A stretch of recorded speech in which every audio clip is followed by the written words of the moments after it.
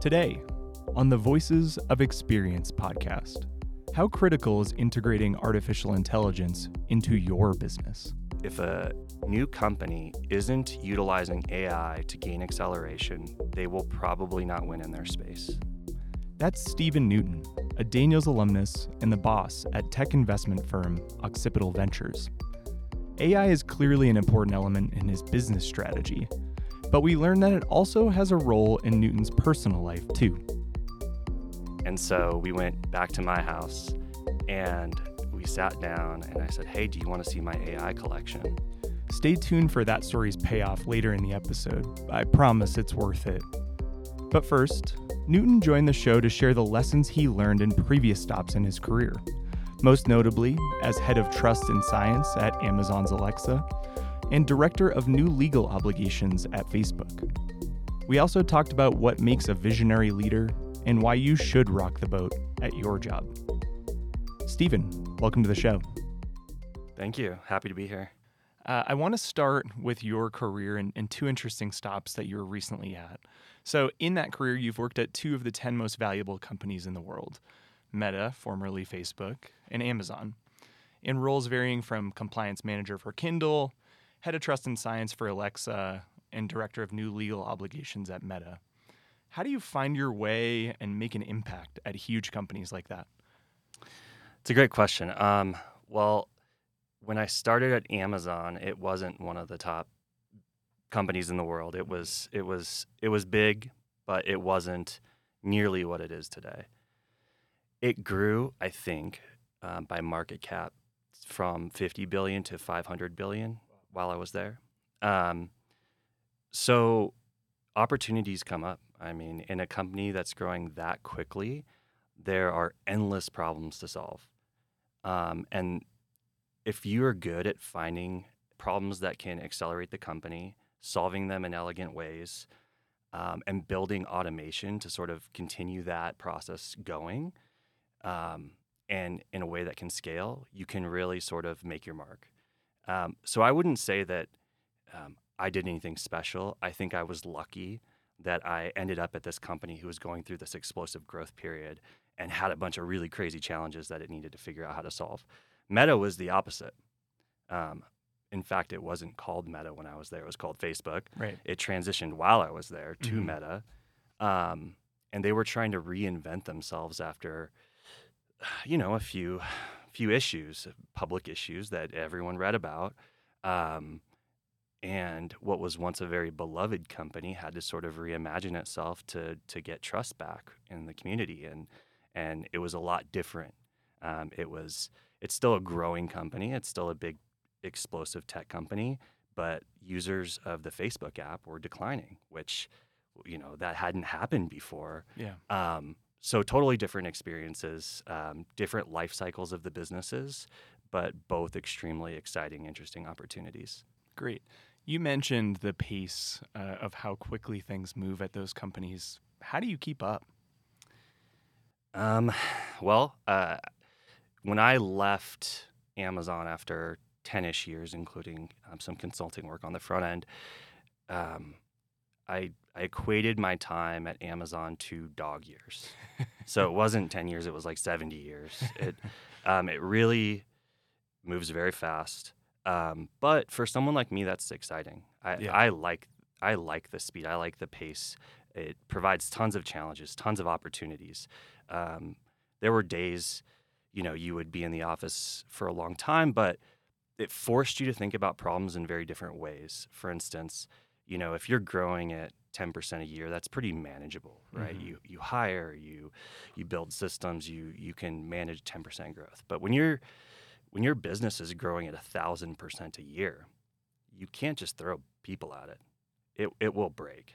And so it forces you to think about problems from a tech perspective, from this crazy growth perspective, and you utilize things you would never think about. You build systems. You don't buy systems off the shelf. You build something special that will work for this growth, for this business. And then you turn it into a product. It's a flywheel effect. You build a system to sustain your growth and manage a business, and then you can sell it to another company outside the company. And so you get 2 for 1. Yeah. And I don't know if there are very many companies out there that can do it like Amazon does. Yeah. I also mentioned in my intro there your titles, and I think the one that I liked particularly the most was the head of trust and science for Alexa. With so many eyes on these large technology companies, how did you ensure your divisions, the things that you managed, remained in compliance and out of the news? The way to do it is to think about the product from the customer's perspective. What experience do they expect? And the goal is to not give them something they don't expect. Mm-hmm. And it's really hard to do that. Alexa is a complex business. It's AI. You often get responses or interactions with the device that you don't expect, whether it's because of the product itself that Amazon controls on its side, or if it's your internet being laggy that day, or if someone's talking in the background, or if the phone rings while you're trying to say a command. We've all had these experiences. So, customers can be pretty forgiving on those types of things, but they're not forgiving if the product simply does something unexpected, especially if it's a bad experience. Mm-hmm. So, in order to create good experiences, that's the core idea. So, you get really good at the things that people use it the most for. And then you sort of work around the edges and get the long tail of all the other experiences that people are using. But the hardest challenge with Alexa is that we didn't control the hardware on every product. So they're the Amazon branded products. So those are the Echo devices. Yep. And then there's Bose and Sonos and Right. a myriad of other products. Sure. And you don't control the hardware on those products. So, while Sonos might use a very sophisticated mic setup that's, really captures your voice well, and therefore the Alexa toolkit on the backside can understand what you're saying and process it. Mm-hmm. Some of the products they're budget products, and they have a 2 mic array instead of a 3 or 4 mic array, and it doesn't pick up your voice as well, and now you get a bad experience. So how do we control sort of the software product that we control and then the hardware products that exist in the marketplace, and creating a balance so that you can help your product proliferate without giving it those hindrances where people will be less likely to keep enjoying the product is the hard part. Mm-hmm. And how does the interplay of trust and science work together? So science is just a fancy name for business intelligence. Yep. And trust is a fancy name for not harming people, I would say. Got it. So what we did is we created these really sophisticated business intelligence toolkits to analyze when products were doing things that they shouldn't. And it's not always a harmful impact. It's just we see delay. We see an experience that we wouldn't expect, or sometimes we'll poll the user and say, is this what you expected? And they'll say no. So we'll get signal that that's something we should look at. Mm-hmm. For Alexa, because it's so personal and intimate with voice and microphones in your home, you can't mess it up. We'll come back to Meta and Amazon and Alexa and those things in a little bit. But I want to talk about the next part of your career. So after your time in the technology space, you transitioned to the other side of the table as an investor. How different is it to be the one writing the checks? I would say that I learned a lot at Amazon and a lot at Meta.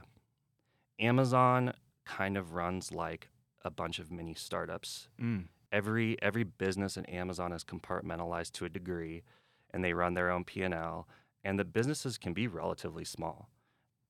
Meta, on the other hand, is the opposite. It's massive, and it spins off 30% profit a year, and only sort of now and while I was there were they sort of thinking differently about expense.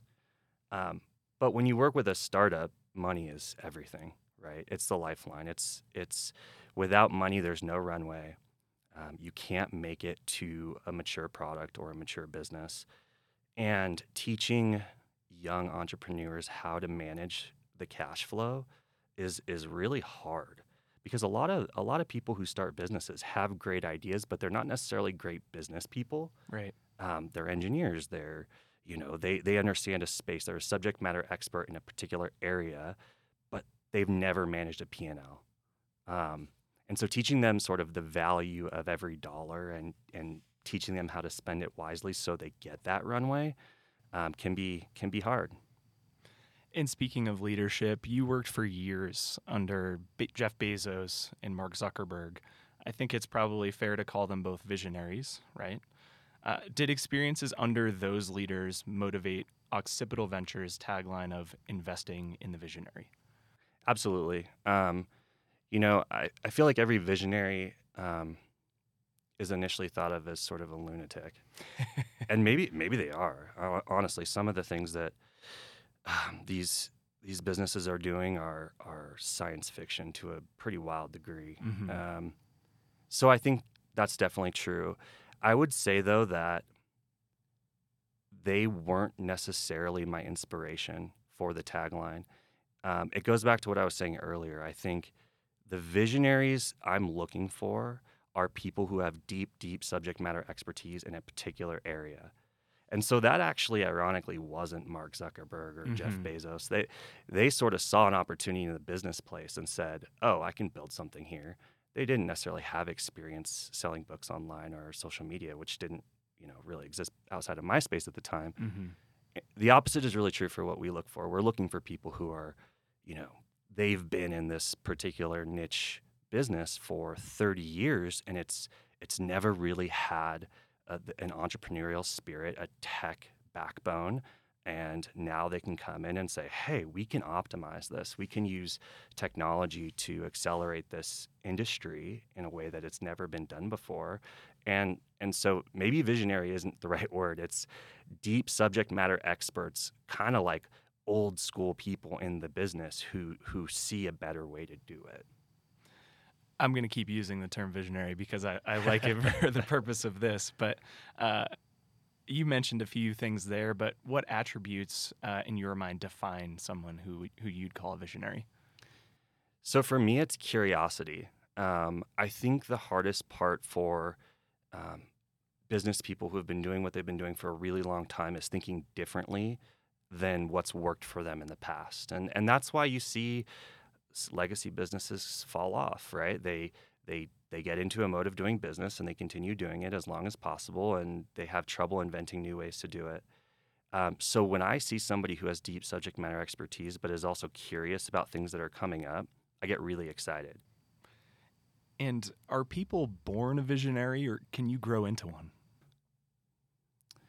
I will say that I don't know the answer to that, to be honest. I think everyone's different. I think some people can and some people can't. But what I will say is that when you show somebody a piece of technology for the first time, you can tell. You can tell if their eyes light up and they start to connect the dots and say, oh my gosh, like if this technology were applied to this problem or that problem or whatever they're an expert in, then you know if they have that capability. Or some people say, I don't get it, or that's interesting, but they don't start to think about it from their worldview. And I think AI is a good example of that. When you talk to people about AI, it seems far-fetched, it seems sci-fi. But when you show somebody the power of AI in real time, it's a pretty transformative thing, and people will all of a sudden start to think about the problems that they work on in their business or their life through the lens of this new tool, and you can see this change happen in them. Yeah, I want to skip ahead here because you mentioned AI, and I know that's something that's very important to you. When you're looking at investing in companies, I think I'm setting this up correctly, but what are the key indicators you're looking for in an investable company? As far as AI goes, AI. Yeah. And I think it's hard because not everyone has this exposure to AI yet, but it's starting to proliferate in a way as a consumer product that everyone can get their eyes on it and understand the impact that it has. If a new company isn't utilizing AI to gain acceleration, they will probably not win in their space. Mm-hmm. If a company has a plan to use AI or hasn't thought about AI yet, I would probably not invest in the company because it needs to be part of the strategy from the beginning. because otherwise the solution is decision tree algorithms or hiring people, which is not efficient, and cash flow is king, particularly in a resource constrained environment like we're in today. And AI is clearly very important to you and a key pillar of your own interest, so much so that you used it as a pickup line for your wife. Is that right? I wouldn't say a pickup line. I would say I'm just a nerd, and I was really excited to share AI with her. Tell our listeners that story. So the first date my wife and I went on, we were introduced by a very good friend at Microsoft, and he thought we would be a good match. And we met. We went on a date. Before we knew it, the waiter was asking us to leave because they wanted to go home. And so we went back to my house, and we sat down, and I said, "Hey, do you want to see my AI collection?" Naturally. Naturally for me. I think most people on Earth would flee for the hills, but fortunately she stuck around. So match made in heaven, all centered around AI. Oh, so I know what a record collection or a book collection might look like. What is an AI collection? It's a book collection, Okay. right? There's some pretty exciting authors out there writing some good stuff. But, the other part of that story is I sat her down and I said, "Hey, we should watch this movie. You'll love it." And I don't know if you've heard of Ex Machina. Yeah. But it's about the most boring date movie you could possibly imagine. I love it. It's a great AI movie. And so we watched about half of it before she had enough, and so I took her home, and she still, went on a second date with me. So it worked out. But I wouldn't suggest this for anyone looking to woo a nice lady. The president recently released an executive order on safe, secure, and trustworthy artificial intelligence, laying out a few critical standards for safety moving forward. How should companies ensure that AI is used for good? I don't think any company builds products thinking we're going to use this for evil. I think the intent is always good, and I think Facebook is probably the prime example of this.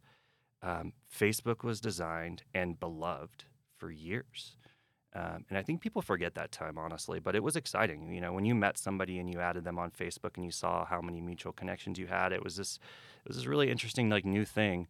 It wasn't until, a decade or so had passed that people started to recognize some of the harms that it was causing and some of the damage it was doing to society and politics and just lots of abuse and things like that.